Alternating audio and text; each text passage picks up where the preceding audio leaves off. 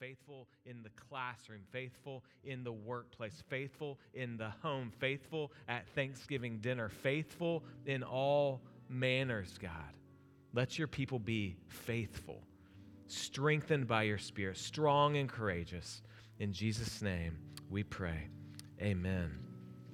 You may be seated. We'll ask Bill to give updates on Realm this week as he finds out more about Gerson. Thanks for letting me know about that. We're going to release the kids now. Some of you kids are in a new class. So we got a new class starting today. There was a week within the last few weeks that we had way more kids than adults. So we have a lot of kids. We love you kids. Thank you, adults who pour into these kids week in and week out. We are grateful for you. One quick announcement for you. On March 25th, so not next Saturday, but the following Saturday, we have a work day on the property. Many of our property team already knows about this. They already have tasks that they're doing and working in the Hope Kids building and fixing drywall and all sorts of stuff. But we also just have a lot of need as we're making plans and praying about when would the Lord allow us to use that big building, 11,000 square foot building over there. We need to clean it out. And so we need helping hands to clean out that building. It's a big project not this Saturday, but the following Saturday. So if you'll mark it on your calendar, 9 a.m. on March 25th, we need a lot of help. If you are interested in that, have questions, you can see Samuel Johnson or Jimmy Gunther about the workday. Well, if you can open up to Joshua chapter 7. I mentioned a few weeks ago how much I like the end of Joshua chapter 5 because I do enjoy a good awkward moment. Some of you guys love that too.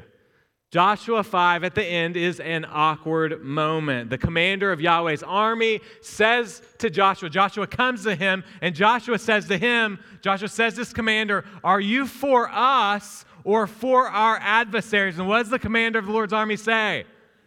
No. Are you for us or against us? No. The question is not whether God is on Joshua's side, but is Joshua on God's side?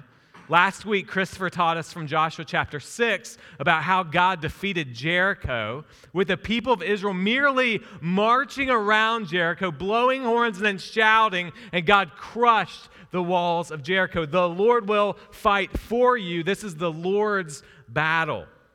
But what we find in Joshua chapter 7, our text today, is that if the people of God are not loyal to God, they will fall into the same judgment as the Canaanites, Amorites, Hittites, Girgasites, all the ites.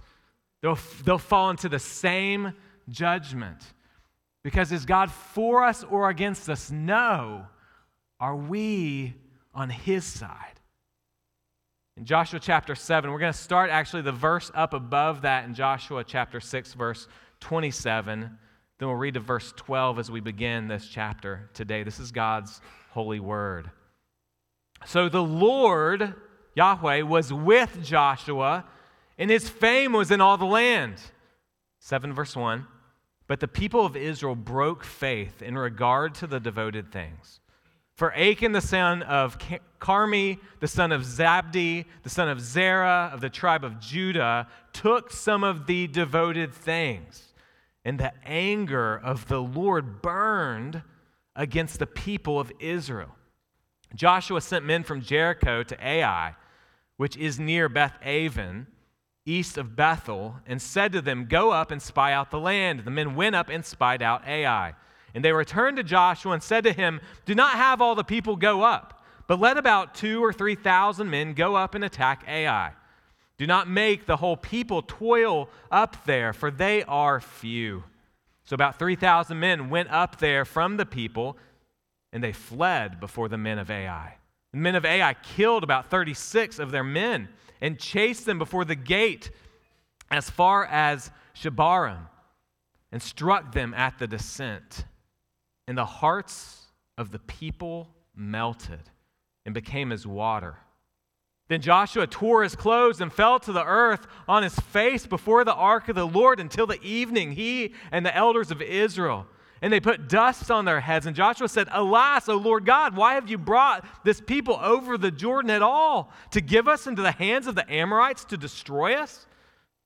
Would that we had been content to dwell beyond the Jordan. Oh Lord, what can I say when Israel has turned their backs before their enemies? For the Canaanites and all the inhabitants of the land will hear of it and will surround us and cut off our name from the earth. And what will you do for your great name? And the Lord said to Joshua, get up. Why have you fallen on your face? Israel has sinned.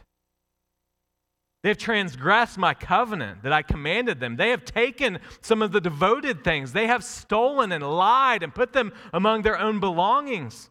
Therefore, the people of Israel cannot stand before their enemies.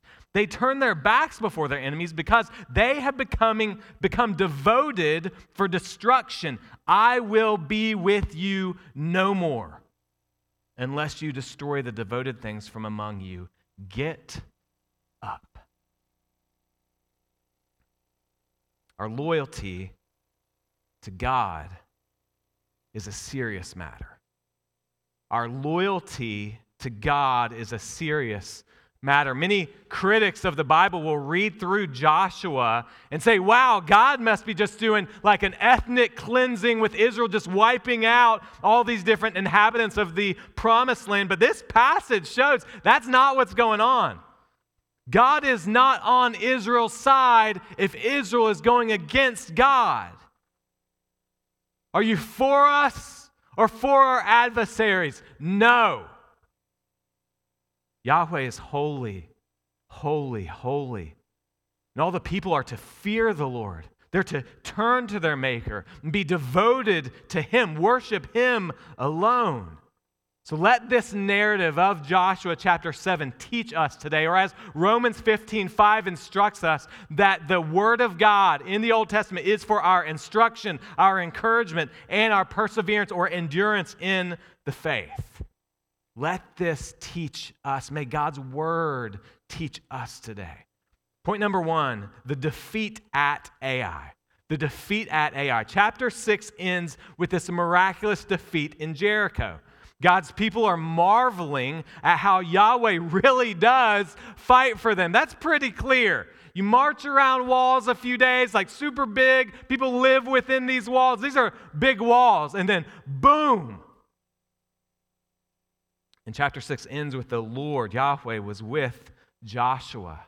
And then you turn to chapter 7, it says, but the people of Israel broke faith in regard to the devoted things. Oh, friends, this is discouraging, isn't it? On the heels of God's miraculous work, walls crushed, Jericho conquered, we find faithlessness in the people of Israel. As soon as God works, the world, the flesh, and the devil are there to spoil and dampen and darken and twist the very work of God. Don't you find that in your life too? The seeds are sown of the gospel. Things are starting to sprout. And what's the text when Jesus says, and Satan steals things, the cares of the world crush the word. Satan is there at the very moment when God's working. They broke faith, the text says. That can be translated acted unfaithfully. It has the idea, the word in the original language has the idea of adultery. They cheated on God. They cheated on their husband. They severed the relationship. Achan sinned. And we will examine more of Achan's sin in a few minutes, but for now, we must note that the anger of the Lord burned against the people of Israel, says verse 1. Not because of lots of sin, but because of one man's sin. Friends, we often talk about taking our sins seriously. But one of the reasons is because our sins affect everybody else. Your sin affects those around you. My sin affects you. We don't live isolated lives with our walls up around us and like, my sin will not get any further than the little wall I put up. That is a lie. Our private sin affects those around us. Friends, sin splatters. So we must take our sin seriously. We must not minimize our sin or overlook our sin or justify our sin. No, we must repent of our sin. And friends, that's the very thing. If you're in Christ, that's the very thing. Jesus says, come to me. I offer you this moment of repentance, his perfect life and death and resurrection from the dead. Allows you to do this. That's what 1 John 1:9 says. If we confess our sin, he, Jesus, is faithful and just to forgive us of our sins and cleanse us of all unrighteousness. That is good news. All sin must be justly punished, but it is either punished and it will be on us, or it is punished and it will be on our substitute, Jesus Christ. So friends, if you have hidden sin like Achan, oh, please repent. Please turn. Please run. Don't walk. Run to the cross where full forgiveness is found. Let's continue in verses 2 through 9 and see the consequences of Achan's sin. In verses 2 and 3, Joshua sends spies up to Ai. This is kind of the second city on their journey into the promised land. And most likely they turn to Ai because it seems like maybe a smaller outpost of Bethel, if you look geographically. They turn there because it's heading into the hill country. It is unwise military strategy to stay in the Jordan Valley where the Canaanite chariots can swiftly come and take them out. So we're heading to the hills here, which is wise military strategy. But the spies go and they report back that Ai is an easy win. Like if we're talking March Madness terms, Israel's a number 1 seed, Ai is number 16 seed, right? It's like this is easy win. Like everybody's brackets put Israel. Everybody's picking Israel here. We're not even going to send our whole army. We know from Numbers chapter 26 that the army at that time was around 600,000 warriors. We know earlier in Joshua that 2.5 tribes that crossed were 40,000 warriors. So we don't know exactly how big the army is, but we know that 3,000, that's just like a fraction. Let's go. We don't even need to send many people up to Ai. This is going to be an easy win. Verse 4. So about 3,000 men went up there from the people, and they fled from before the men of Ai. The men of Ai killed about 36 of their men and chased them before the gate as far as Shebarim and struck them at the descent. 36 men, 36 troops dead. It's about a 3.5-mile sprint from Ai to Shebarim. They're running for their lives. And some of their comrades dying. But not only are 36 troops dead, not only is this brutal and shameful because they just fought mighty Jericho and won, but look at what verse 5 says. It's not just the troops that fled that are affected by this. Look at verse 5. And the hearts of the people of Israel melted and became as water. Joshua was supposed to be strong and courageous. Strong and courageous. Strong and courageous. But now Joshua and the people of Israel are weak and frail and discouraged with melted hearts. They have joined the heart melting of the other nations before Yahweh.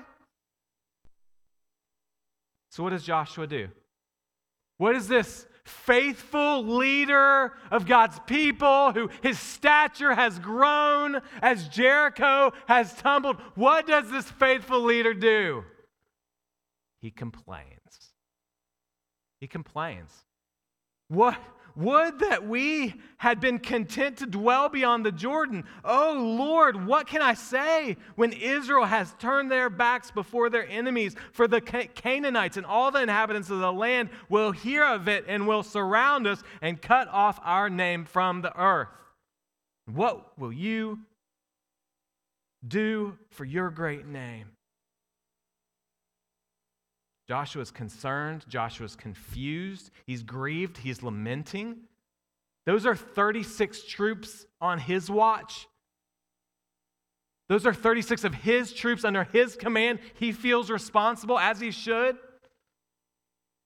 But it also seems that Joshua does something that's so very common and very wrong. He charges God. If something bad is going on, it must be God's fault. It wouldn't possibly be my fault or the people's fault. Commentators note that Joshua's speech to God is the often repeated form of human charges against God. You might actually start like, oh, I actually do some of this too. Here's some stuff. It'll be on the screen. Here's ways that's often repeated in the Old Testament and maybe in our hearts and lips too. Why have you let this happen, God? That's the first charge. God, where are you? How could you break covenant with us? Second charge. We would have been better off where we were. Remember how good the desert was? Oh man, beyond the Jordan, that desert manna every day.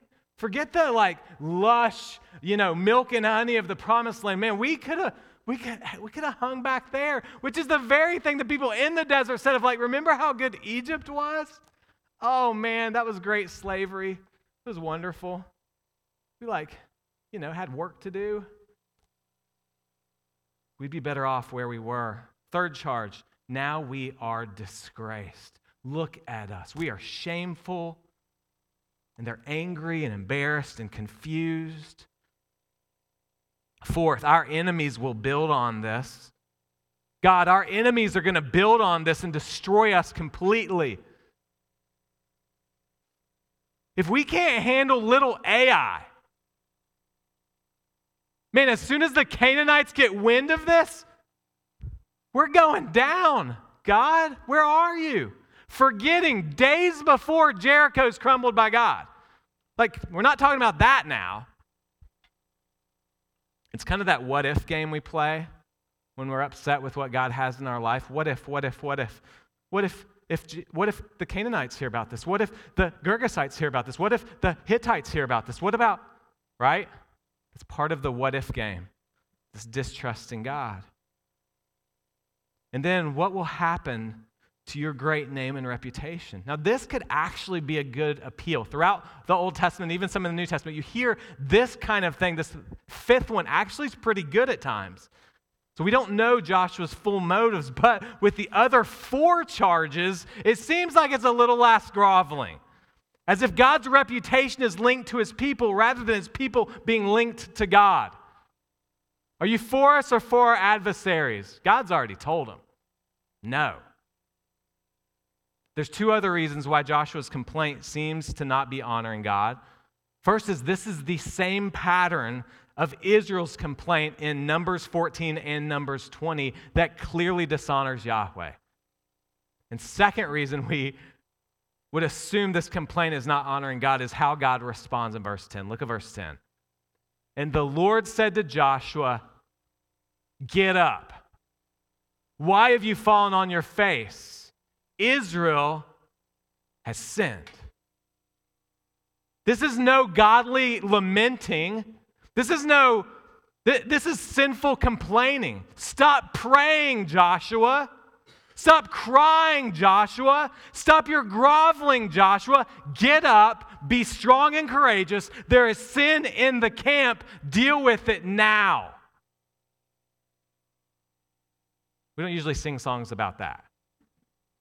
Get up now. Stop your whining. That's not a song we're going to write anytime. You can work on that, Christopher. That'd be a good exhortation song. But friends, we can complain. My heart goes out to Joshua here. He doesn't actually know what we know from verse 1, right? He's going to find that out, but he's finding out now from God telling him, no, there's sin in the camp. And how quickly, though, we can go to complaining when we don't understand the full story. God, where are you? God, why would you allow this to happen? God, we were far better back then.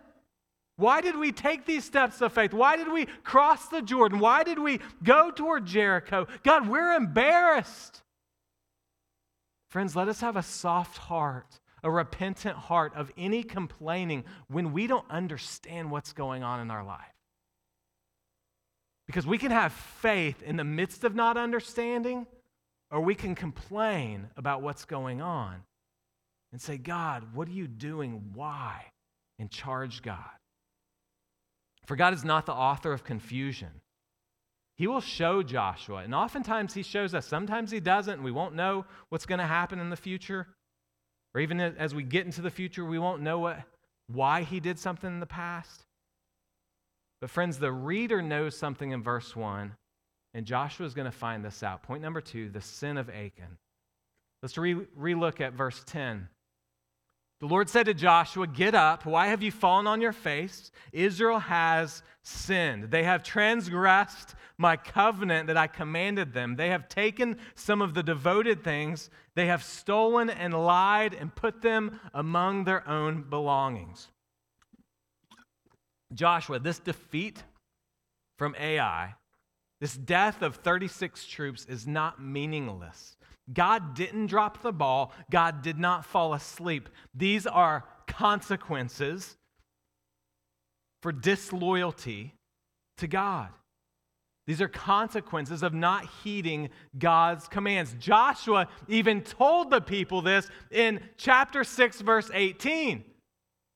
But you keep yourselves. He's talking, Joshua's speaking to Israel right as they're getting ready to go into Jericho. But you keep yourselves from the things devoted to destruction, lest when you have devoted them, you take away any of the devoted things and make the camp of Israel a thing for destruction and bring trouble upon it. Everybody knew what would happen if they start taking the things from Jericho. They're to be devoted to destruction, or some of the things are to be devoted and put in the treasury of Yahweh. That was what's supposed to happen to everything. They were not to take any of the plunder. But Joshua will find out that Israel did not obey. So God speaks in verse 12, "Therefore the people of Israel cannot stand before their enemies. They turn their backs before their enemies because they have become devoted for destruction. I will be with them no more unless you destroy the devoted things from among you. Get up, consecrate the people, and say, consecrate yourselves for tomorrow. For thus says the Lord, the God of Israel, there are devoted things in your midst.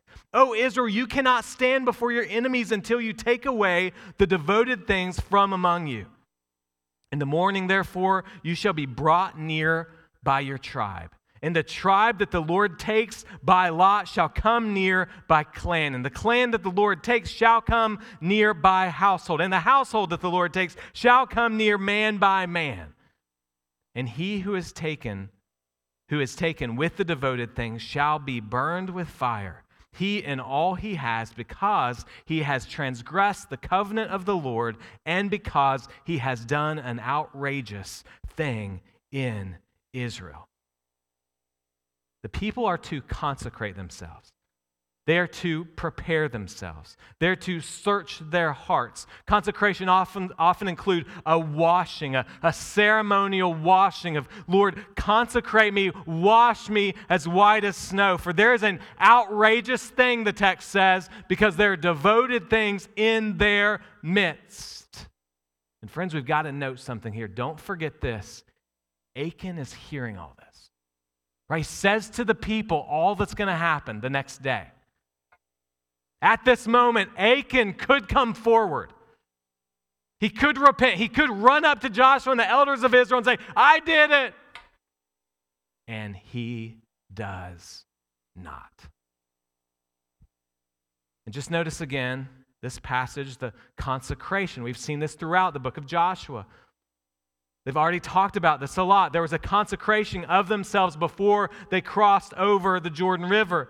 After the Jordan River, their men were circumcised to show not just outward loyalty to Yahweh, but a community heart loyalty to God.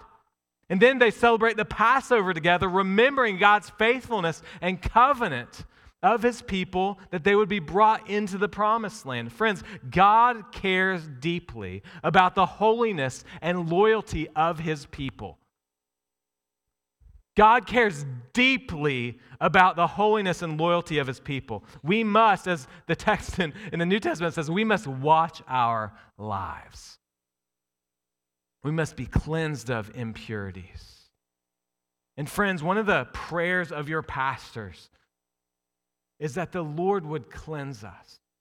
The Lord would purify us. The Lord would discipline us if he needs to. The Lord would refine us how he needs to. The Lord would prune us how he needs to. The Lord would work and be pleased with Risen Hope Church.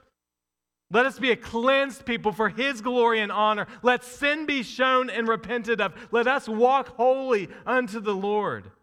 And friends, thank you for being a people that take holiness seriously. We are not a church that lives just in Jesus' name only. No, we want to walk out loyalty to our King. This is not about a Southern Christian game.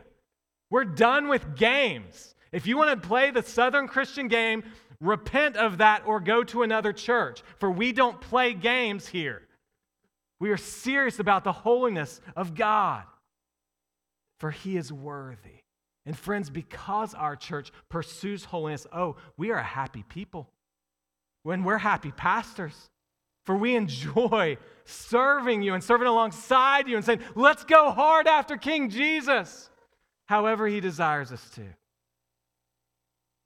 Then we find in verse 16 through 18 that Joshua takes those steps.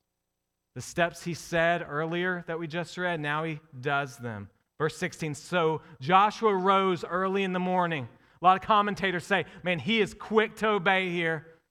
He rose early in the morning and brought Israel near tribe by tribe, and the tribe of Judah was taken.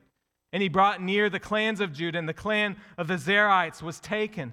And he brought near the clans of the Zerites man by man, and Zibdi was taken. He brought near the household man by man, and Achan, the son of Carmi, the son of Zibdi, the son of Zerah, of the tribe of Judah, was taken.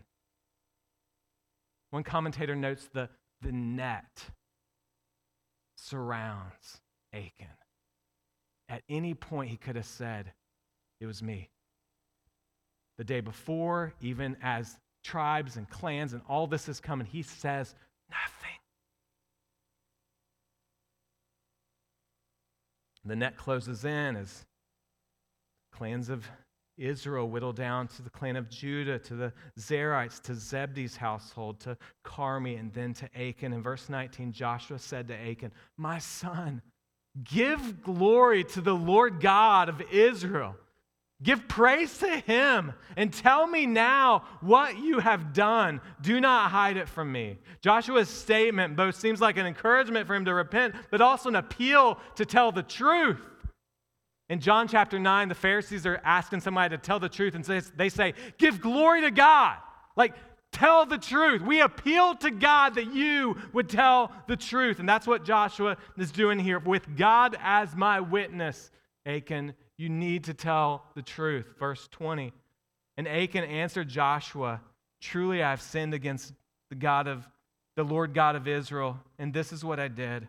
When I saw among the spoil a beautiful cloak from Shinar, which is a part of Babylon, and 200 shekels of silver and a bar of gold weighing 50 shekels, then I coveted them and took them.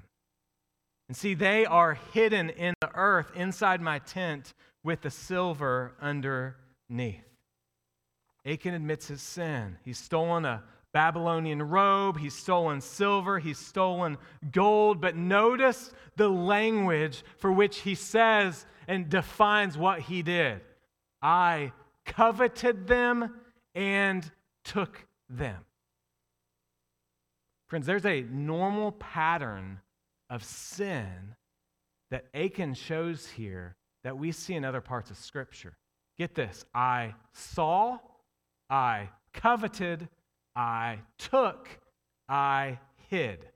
I saw, I coveted, or I wanted, I took, I hid. In Genesis chapter 3, Eve saw the fruit. Then she wanted it, coveted it. Then she took it. And then what did she do? She hid.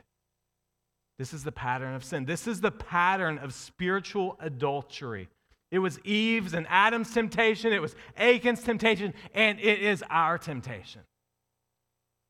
This is what breaking relationship with God looks like, and it will kill you. Adam and Eve brought death into the world. Achan brought death, we'll see, upon his family. He already had the death of 36 men. For many of us, this may raise the significance and severity of coveting in our minds and in our lives. We may not think of coveting as drastic or severe. Friends, the definition of coveting is to yearn for or desire or lust after, or just a strong desire. It wants something that isn't yours. It's the Lord of the Rings Gollum. I must have the precious. I want it. And you see it take over. That's exactly what happened with Achan. But friends, we must note the insidiousness and demonic effects of coveting. Coveting starts with a thought and a seeing. I saw. And then it turns to a want. And then it turns to a I must have. And it's internal and it's almost imperceptible at first. Imperceptible. We're aware of a little bit of it, but no one close to us is aware. And friends, notice this, it can happen to anyone. It can happen to the rich and the poor. We may think, well, Achan must have been this poor guy. He was taking some silver so he could provide food for his family. Oh, Achan, I understand you messed up here. No. In verse 24, you actually find out he had ox and donkeys and he had cattle. He's not even poor. He's hiding it in the ground. He doesn't even need it for daily living.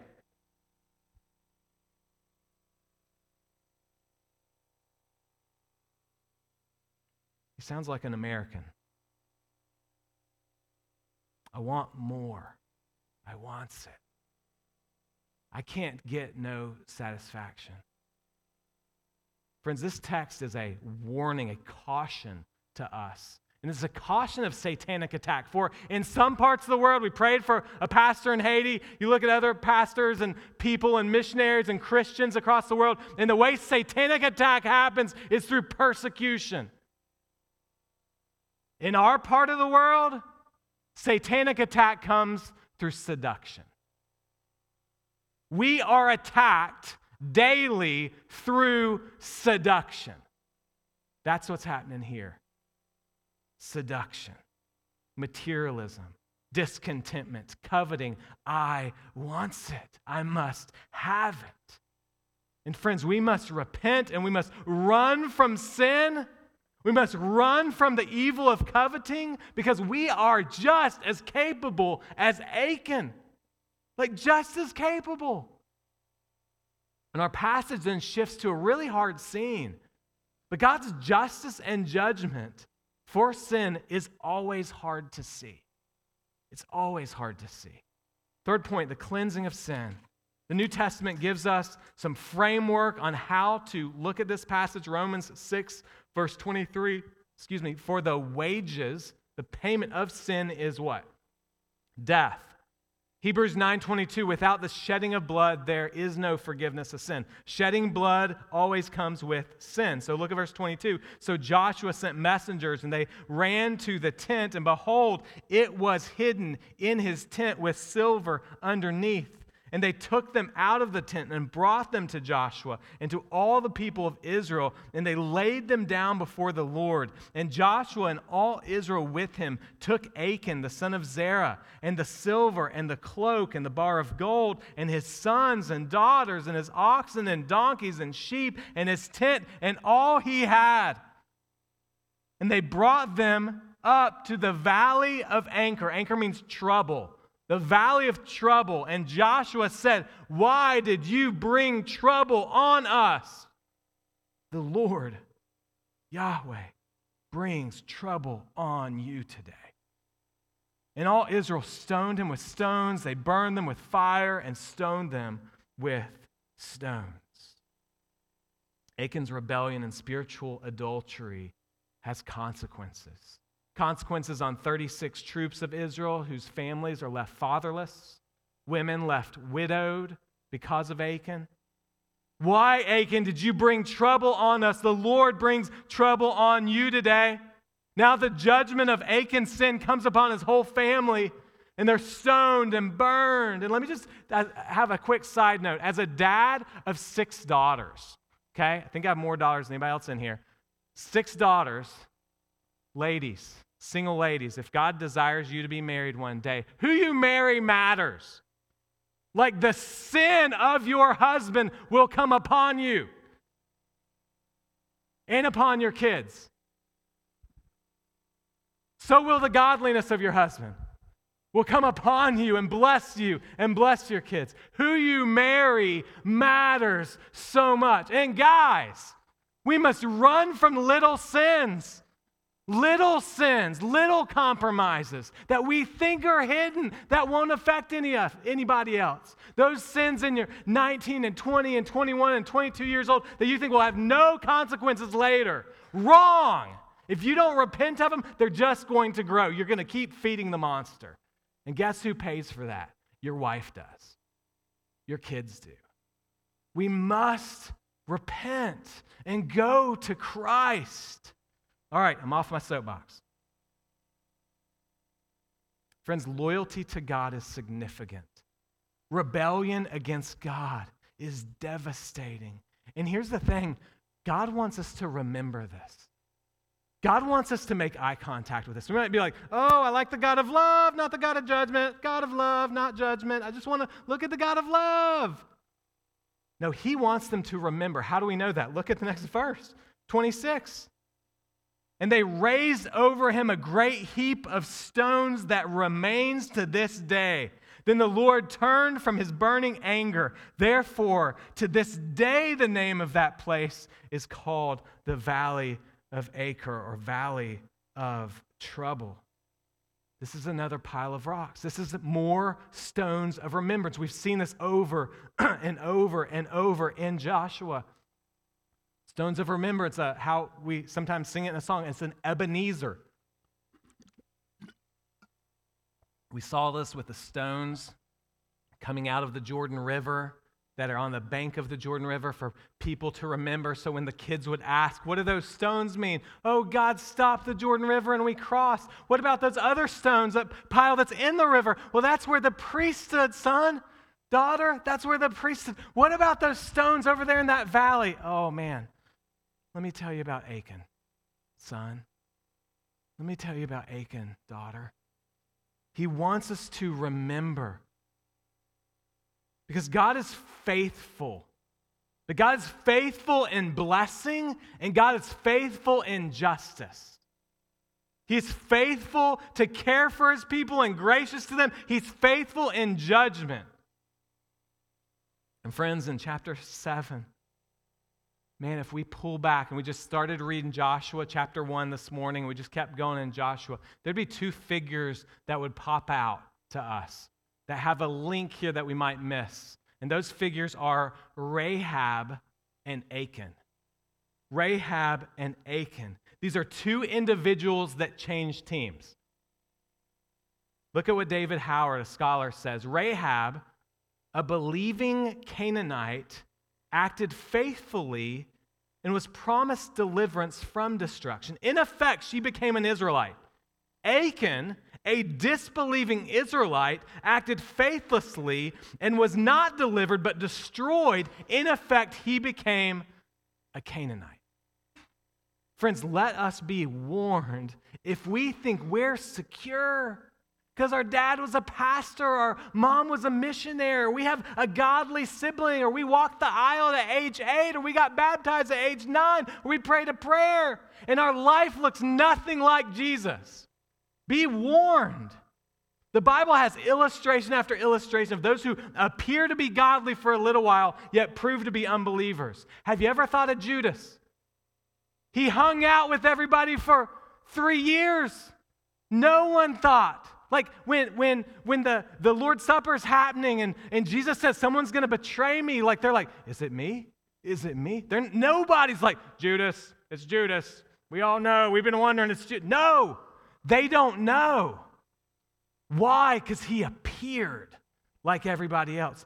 Demas is a disciple who walks with Paul, and then in one letter you hear Demas is committed. In another letter you hear Paul say, Demas, in love with the world, walked away and has left me. Jesus even says there are those who perform miracles. They say, Lord, Lord, and Jesus says, I never knew you.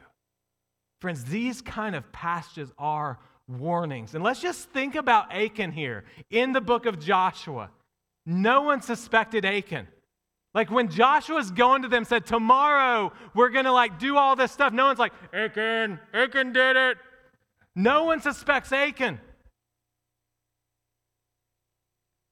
Achan was in close proximity to godly people, so he appeared godly. Friends, be warned. You can be in close proximity to godly people and appear to be godly. Achan apparently consecrated himself beside the Jordan in Joshua chapter 3. Achan walked through the Jordan on dry land in Joshua chapter 4. Achan was circumcised in Joshua chapter 5. Achan took the Passover meal in Joshua chapter 6. Achan marched around Jericho, Passover in chapter 5. Achan marched around Jericho in Joshua chapter 6. This chapter, Achan is a memorial of warning. He consecrated himself. He walked on dry ground across the Jordan. He got circumcised. He took the Passover. He marched around Jericho, and he's dead. From all accounts, in hell for eternity. A memorial of warning against unbelief and disloyalty to Yahweh. Christopher, if you'll come on up. Friends, this is a sobering passage. This passage warns us. This passage says, watch your life, watch your loyalty. And friends, if you don't know Jesus, if you've just been faking it, today is the day of salvation. Turn from your sins and trust Christ. Man, don't fake it. My mom would say for years she faked it. At age 5, I don't remember this, but she told me she shared the gospel with me. And I started praying with her and stuff like that at age 5. She was not a believer. I was like, Mom, why did you share the gospel with me? It was the good thing for a mom to do. She didn't come to know Christ till years and years later. Friends, we can fake it, especially in the South. Oh, we've got to be warned. Friends, if you're faking it, repent, for God knows. And friends, if you are a believer, examine our loyalties. Examine your loyalties. And where do we examine them? In hidden moments. In hidden moments. Remember, Achan did not commit murder. He quietly coveted. He took and hid. His rebellion was unnoticed by others, but noticed by God. He broke relationship with God, and his sin splattered on others, soldiers, his family, his kids. And friends, where does our sin splatter on others? Man, where, husbands, does your sin splatter on your wife and kids? Wives on your husband and kids, kids on your parents and your siblings. Where's it splattering? On your roommate, on your coworker? Where are the hidden sins of jealousy and envy and coveting and greed and self-indulgence and deceit and disobedience harming relationships right now? And we're just like, those aren't really that big a deal. I'm not committing adultery. But what about these other things? Commentator David Jackman uses a phrase that I thought was very helpful in thinking about sin. Look at this quote. Sin must be rooted out with ruthlessness. Friends, we must have an edge here, a zeal, a passion to be ruthless. John Owen talked about this as mortification. Be killing sin or it will be killing you. 1 Peter 2:24 says this, He himself bore our sins in his body on the tree, so that we might die to sin, mortification, die to sin, ruthlessness about our sin, attacking our sin, die to sin, and live to righteousness. By his wounds we've been healed. For we were straying like sheep, but have now returned to the shepherd and the overseer of our souls. He became a curse on the tree so that we don't have to die on the tree. He died to sin so that we can die to sin. He lived righteously so that we can live righteously. And we, like sheep, have gone astray, everyone to his own way. And yet that sin was put on Christ, the substitutionary lamb, but also now the good shepherd and the overseer of our souls. Friends, our Lord invites us right now to the shepherding care that he gives. And if that's coming down here and praying and repenting of things, if that's talking to someone in your D group or your community group or your spouse or your roommate, and God wants you to do business that way today, and that's the application for you of this text, let us do that. So let's stand together and let us sing together to honor the Lord.